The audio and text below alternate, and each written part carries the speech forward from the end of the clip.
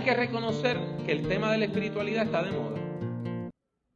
Cuando usted prende la televisión y pone cualquiera de estos tipos de programas de por la mañana o de mediodía, donde hay toda una serie de variedades, lo que se llama un programa de revista, donde tienen un pedacito de gente, un pedacito donde la gente está hablando de algo y después alguien viene y canta y después hacen otra entrevista y ese tipo de programa de revista pues incluye casi siempre una parte sobre la espiritualidad. Y en esa parte lo mismo le traen a un motivador, que le traen a un astrólogo, que le traen a un adivino, que le traen a un brujo, que le traen a un ministro evangélico o que le traen a un sacerdote católico para hablar de espiritualidad, porque la idea es que cualquier camino a Dios es bueno. Y como cualquier camino a Dios es bueno, pues tienen como un zafacón de cosas espirituales y están todas ahí mezcladas. Aún personas que tienen una tradición evangélica han caído en esto. Estas cosas confunden a la gente. Y aunque las megalibrerías están desapareciendo, ¿sabe? Si usted va a algunas de las que quedan, en la parte de religión, usted lo que encuentra es una ensalada de temas. Lo mismo le pone el libro de Deepak Chopra, que escribe desde la tradición del hinduismo, que el libro de Gigi Ávila del ayuno, que el libro sobre el secreto, que supuestamente tiene que ver con la Biblia y no tiene nada que ver con eso, o libros sobre cómo consultar los muertos, o determinar cuál es el ángel que le cuida a usted. Todo esto hace que la gente se siga confundiendo. Una cosa bien interesante es que antes, cuando usted quería decir algo bueno de alguien, usted usaba una serie de palabras, ¿verdad? Es una persona honesta, buena, amable, noble. Y últimamente, cuando alguien le quiere recomendar a otra persona, usted le dice, es alguien muy espiritual. O sea, ahora se ha convertido hasta un adjetivo para demostrar que una persona es buena, como un atributo positivo. Y en medio de todo eso, nosotros tenemos que seguir cuestionándonos y tenemos que seguir preguntando qué es la espiritualidad. Y yo le voy a proponer la misma definición que usamos el domingo pasado, lo único que hoy queremos expandirla.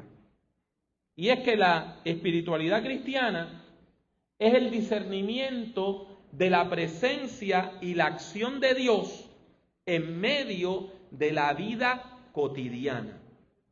Se lo repito, la espiritualidad cristiana es el discernimiento de la presencia y la acción de Dios en medio de la vida cotidiana. Tiene que quedar claro, hermanos y hermanas, que la vida espiritual es esta vida, no es otra vida. Esta es la vida espiritual. Yo sé que esto le choca a algunos de ustedes, porque algunos de nosotros nos criamos lejos de la fe, o nos criamos en otras tradiciones de fe, que básicamente tenían una visión de la vida donde usted sufría ahora para gozar después en la otra vida. Y la vida buena era la otra vida. Y esta era una vida de sufrimiento hasta que usted llegaba a la otra vida. En parte, eso justificó los crímenes que se cometieron en el Caribe en el tiempo de la colonia. Porque le decían a los indígenas, tú vas a hacer trabajos forzados para esta persona que te va a enseñar la fe de manera que tú seas salvo en la otra vida. Y no importa que tú sufras en esta, porque en la otra vida no vas a sufrir. Y lo mismo hicieron con los esclavos africanos. Y eso no es bíblico. Eso no es de Dios. La vida espiritual es esta vida. Usted empieza a gozar de la salvación aquí y ahora. Usted empieza a disfrutar de la presencia de Dios aquí y ahora. Usted empieza a disfrutar de las bendiciones de Dios aquí y ahora. Usted no tiene que vivir una vida de sufrimiento de décadas y décadas y décadas, penando y pagando, para después ir a un purgatorio donde va a seguir penando y pagando por miles y miles de años para que entonces llegue al cielo. Ninguna condenación hay para los que están en Cristo Jesús, dice la palabra de Dios en Romanos 8. Mi hermano, mi hermana, una vez usted acepta a Jesucristo como Señor y Salvador y desarrolla una relación con Dios y vive en una relación de pacto, usted empieza a vivir la gloria del cielo aquí en la tierra. Y es en medio de la vida ordinaria, ¿sabe? Pero es una vida ordinaria vivida en una relación con Dios. ¿Entiende? No es vivida lejos de Dios. Es cuando usted vive esta vida en una relación cada vez más hermosa, cada vez más profunda, cada vez más amorosa con Dios, entonces usted está viviendo la vida espiritual. Cuando usted se siente conectado a los demás, y usted se siente conectado a la comunidad, y aún se siente conectado al mundo y a la naturaleza, usted está viviendo la vida en perspectiva espiritual. El individualismo no es de Dios. Déjeme repetírselo. El individualismo no es de Dios. Se lo repito una tercera vez. El individualismo no es de Dios. La actitud de que ya yo tengo lo mío y el que venga atrás que arree no es de Dios. La persona que vive en comunión con Dios se siente unida a la comunidad. Y por eso, cuando oramos por un enfermo, que no es familia directa de nosotros, aún lloramos. Porque estamos unidos en el nombre del Señor. Mi hermano, mi hermana, la vida espiritual requiere discernimiento. Discernimiento. Discernir la actividad de Dios en medio de la vida cotidiana. Y en este sentido, es la capacidad de ver lo que otras personas no ven. Es la capacidad de ver lo que otras personas no ven. Hay personas que viven como si Dios no existiera. No pueden ver la acción de Dios. ¿Por qué? Porque no está viviendo la vida en el tono espiritual que Dios quiere.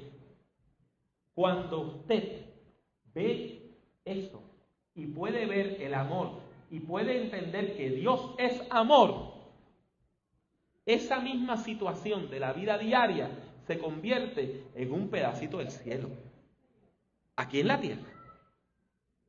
La persona que vive lejos de Dios no puede ver esas cosas. No puede ver esas cosas. La persona que no vive en comunión con Dios, aún teniendo la bendición de Dios de frente, no la discierne y se queja de que Dios está lejos. Pero el creyente con un pedacito de pan tiene un banquete. Y con un saludo hace una fiesta. Porque nosotros podemos discernir la presencia de Dios en todo lo que nosotros hacemos. Porque mire, hermano, hermana, si usted no recuerda nada más de este sermón, recuerde esta frase. No hay un solo aspecto de nuestra vida que esté fuera de la gracia, de la influencia y del amor de Dios. Ni uno. Nosotros podemos usar mal lo que Dios nos da, eso es otra cosa. Pero no hay un solo aspecto de la vida que esté fuera de la gracia de Dios. Y algunos de ustedes me van a decir, ay, pastor, pero ¿y el sexo? ¿Y quién creó la sexualidad? No fue Dios. La Biblia dice que fue Dios el que creó la sexualidad. La Biblia dice que fue Dios el que dijo, voy a crear a la humanidad y van a ser sexuados, hombre y mujer. No hay un solo aspecto de su vida que esté fuera del alcance de la gracia de Dios. Esto nos lleva a considerar otro punto importante, y es dónde se manifiesta la acción divina. Y mire, aquí nosotros tenemos que hilar fino, porque en la Biblia, que es la palabra de Dios, usted tiene dos visiones distintas, dos respuestas distintas a esta pregunta.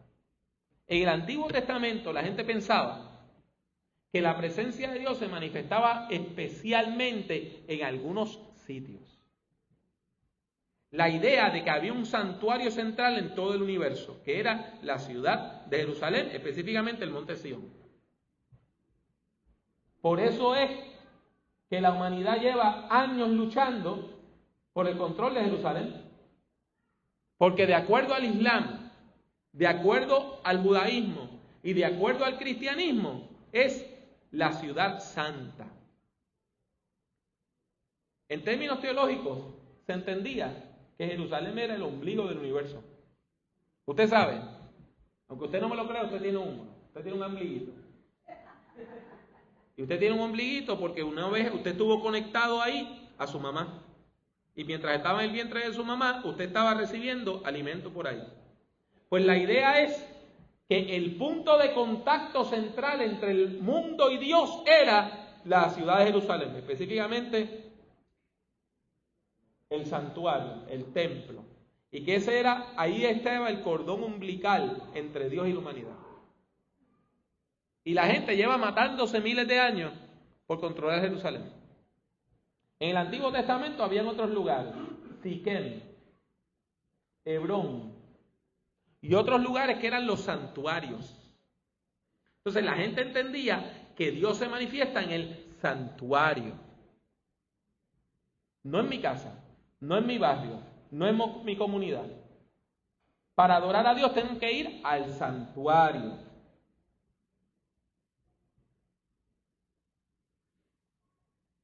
Y esto se manifestaba aún en la organización del templo. El templo de Jerusalén estaba dividido en varias zonas. Había una zona donde podía entrar todo el mundo. Y eso era la zona de más afuera, el patio exterior. Pero usted llegaba a un punto donde había un letrero que decía, de aquí nada más pueden entrar personas judías, hombres y mujeres. Y más adelante había otro letrero que decía, de aquí nada más pueden entrar hombres judíos. Y llegaba un punto que decía, de aquí nada más pueden entrar sacerdotes judíos. Y después estaba el lugar santísimo, al cual nada más se podía entrar una vez al año. Y quien único podía entrar era el sumo sacerdote. Y el sumo sacerdote entraba con temor y temblor, después de hacer un sacrificio por sus propios pecados, para entrar allí, porque allí era que se manifestaba la presencia de Dios de la manera más especial. Y hay todavía personas que tienen esta teología del Antiguo Testamento pensando que hay círculos de santidad y lugares más santos que otros. Y a veces le dicen, hermano, vamos a orar a tal monte porque allí sí que la presencia de Dios se manifiesta. Hermanos, vamos al altar porque en el altar del día ahí sí que la presencia de Dios se manifiesta. Estamos pensando como en los tiempos del Antiguo Testamento. Pues mire, yo le tengo una buena noticia. En el Nuevo Testamento eso cambió.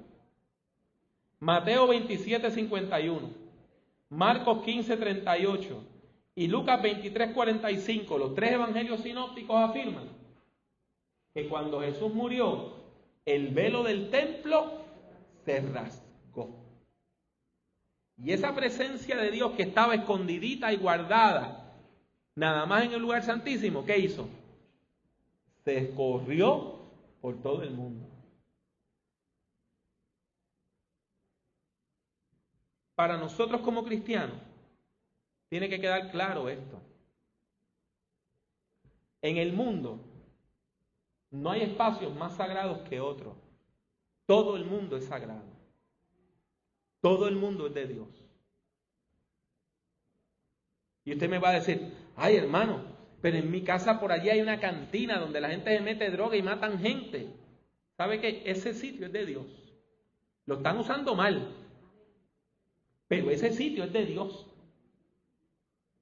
Y si usted va allí y da una campaña en el medio del punto de droga y predica y hace un llamado, una persona se puede convertir a Dios y recibir el mismo impacto del Espíritu Santo que si estuviera aquí en el altar. Nosotros hemos consagrado este espacio para adorar.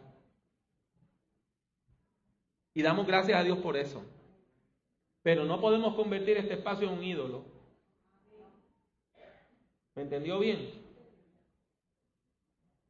Si este fuera el único sitio santo, no podríamos hacer cultos en las casas. No podríamos hacer cultos en la funeraria. No podríamos hacer servicios al aire libre. Mi hermano, Jesús lo dijo más clarito.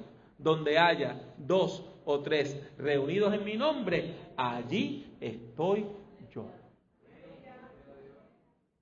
Por lo tanto, tiene que quedar claro que la presencia de Dios no está restringida. Dios no está preso. Dios no está limitado. La presencia de Dios anda suelta por el mundo. Le voy a decir algo que a algunos de ustedes les va a parecer hasta herético.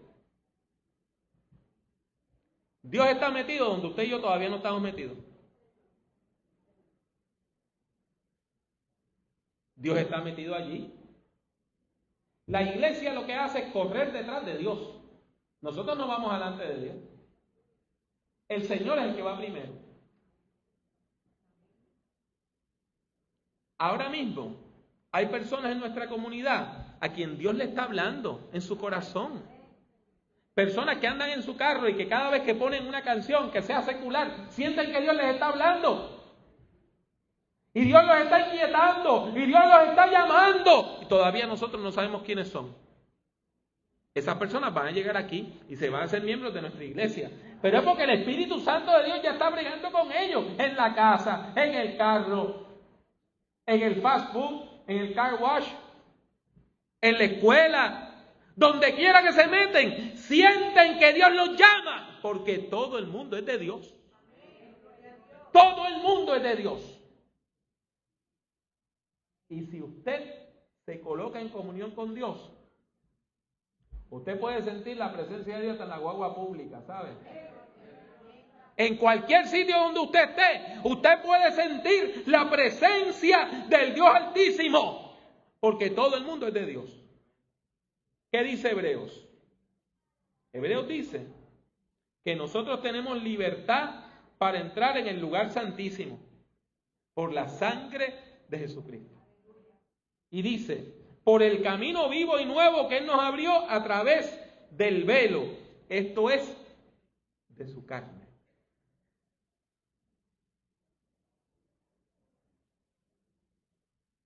El lugar santísimo ahora no es un espacio que se mide en metros o en pies cuadrados. Nuestro lugar santísimo es Cristo Jesús. Él es nuestro lugar santísimo. Él es nuestro lugar santísimo.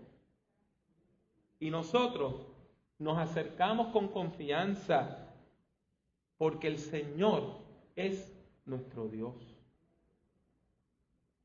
La iglesia puede adorar a Dios en todo tiempo y en todo lugar. No necesitamos un espacio sagrado de una hora sagrada, ni necesitamos una esquinita que sea la esquinita sagrada. Si usted ora a las 3 de la mañana, la presencia de Dios llega a donde usted. Y si usted ora a las 3 de la tarde, la presencia de Dios se manifiesta. Y si el culto empieza a las 10, allí se manifiesta la presencia de Dios. Y si hacemos un servicio a las 8, allí se manifiesta la presencia de Dios. Y si hacemos un servicio a las 6, allí se manifiesta la presencia de Dios. Porque Dios no está atado. Mire, nosotros estamos limitados por el tiempo y el espacio. Dios no. Por eso el Señor nos dice, clama a mí y yo te responderé. El Señor nos dice, clama a mí y yo te responderé. Si estás parado en esta esquina, hasta ahora. Donde quiera que nosotros estemos, a la hora que nosotros clamemos, todo aquel que invoque el nombre del Señor será salvo. Esto es sumamente importante. Porque la iglesia tiene que reclamar los espacios para Dios. Hay que reclamarlo. Hay que reclamarlo. No podemos decir, eso es del diablo. Ese espacio se perdió. Nosotros tenemos que reclamar todos esos espacios. El internet tampoco se lo podemos dejar en las manos al diablo, ¿sabes? Tampoco se lo podemos dejar en las manos al diablo. Esto es importante. ¿Y sabe qué? Si usted usa el internet para la poca vergüenza, es del diablo. Toda cosa que usted use para la poca vergüenza es del diablo. Pero ¿sabe qué? Usted lo puede utilizar para bendecir. Desde que comenzó la campaña de oración este año, que la comenzamos el 1 de enero,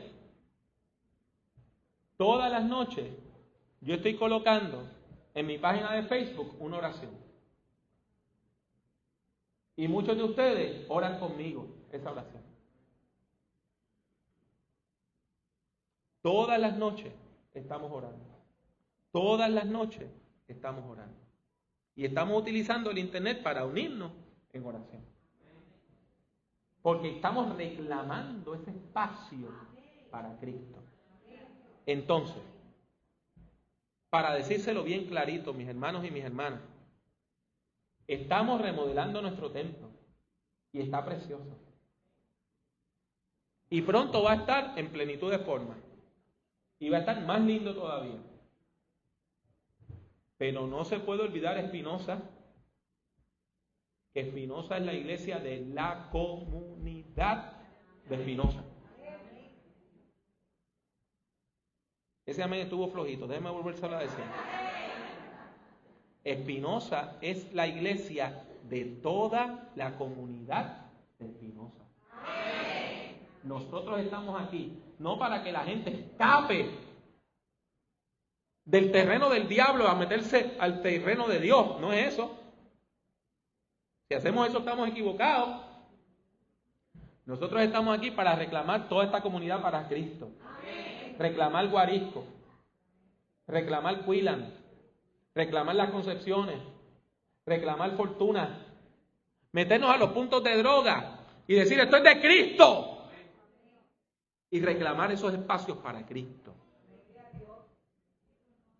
Por eso es que estamos expandiendo ahora de 8 células a 9, porque vamos a comenzar una célula nueva.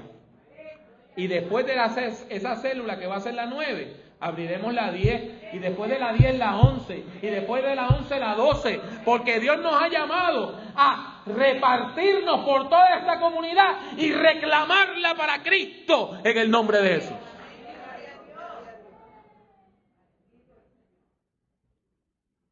Un puntito más. El verdadero templo no está hecho con manos humanas. El verdadero templo no es un espacio exterior. El verdadero templo es un espacio interior y somos nosotros mismos. Somos nosotros mismos. Primera de Corintios 3:16, el apóstol Pablo dice: ¿acaso no sabéis que sois templo de Dios y que el Espíritu Santo de Dios está en vosotros? Y en Primera de Corintios 6:19 al 20 dice: ¿o ignoráis que vuestro templo es cuerpo del Espíritu Santo, el cual está en vosotros, el cual habéis recibido de Dios y que no sois vuestros? Pues habéis sido comprados por precio. Glorificad pues a Dios en vuestro cuerpo y en vuestro espíritu, los cuales son de Dios. Hermano Pablo, ¿qué quiere decir eso? Mire, quiere decir que cuando usted hace algo que deshonra a Dios, lo está haciendo tan mal y tan mal como si lo hiciera en este altar domingo por la mañana frente a todos los hermanos. ¿Dios lo ve igual? ¿Dios lo ve igual?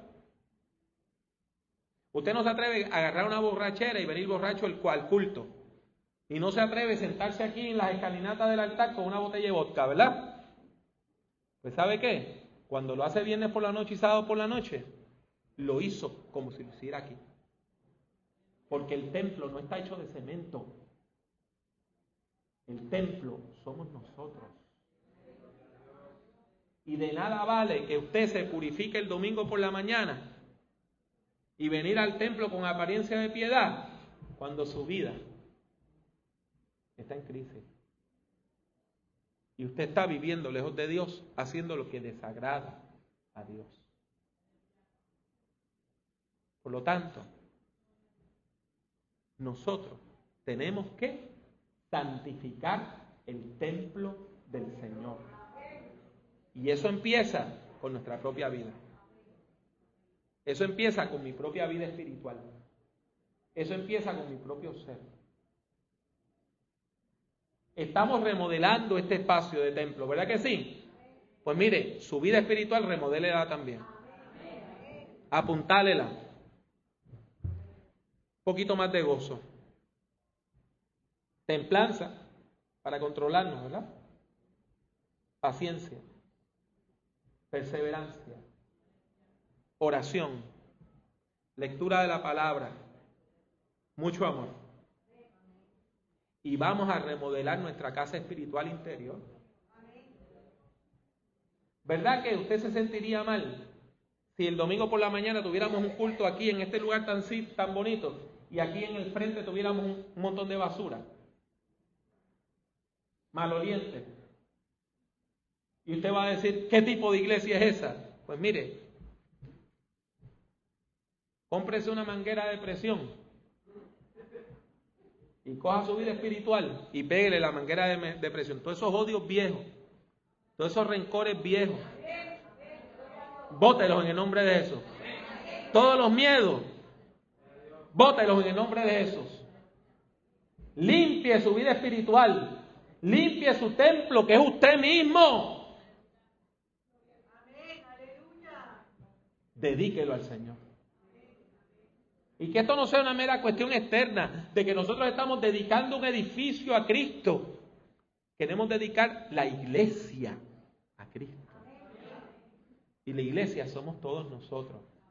Segunda de Pedro dice que el templo de Dios está hecho con piedras vivas. En la casa de Dios, cada uno de nosotros es uno de esos bloques. Cada uno de nosotros es uno de esos ladrillos. Y queremos una iglesia que esté linda por fuera y por dentro. Y queremos dedicar el edificio, pero dedicando y rededicando nuestras vidas al Señor. Mis hermanos, mis hermanas, les afirmo una vez más, toda la vida es espiritual. La forma como usted se relaciona con sus hijos es espiritual. Si usted bendice a Dios y con la misma boca que bendice a Dios maldice a sus hijos, usted está mal.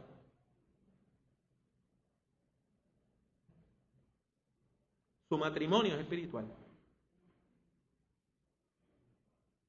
Si usted viene aquí y le da la mano a su hermano y con esa misma mano le pega a su señora, usted está mal.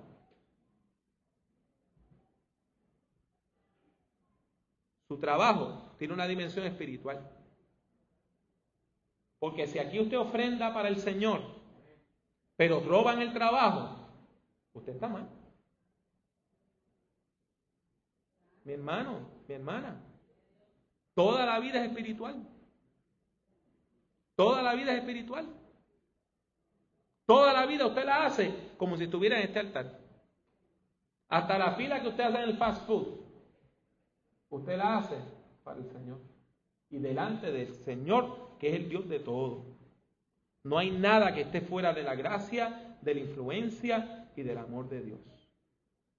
La espiritualidad cristiana es la presencia real del Espíritu Santo en la vida de las personas, las comunidades y las instituciones que reclaman para sí el nombre de Jesucristo.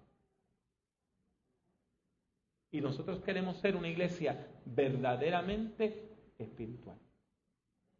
Y eso quiere decir poner nuestra vida toda en Cristo.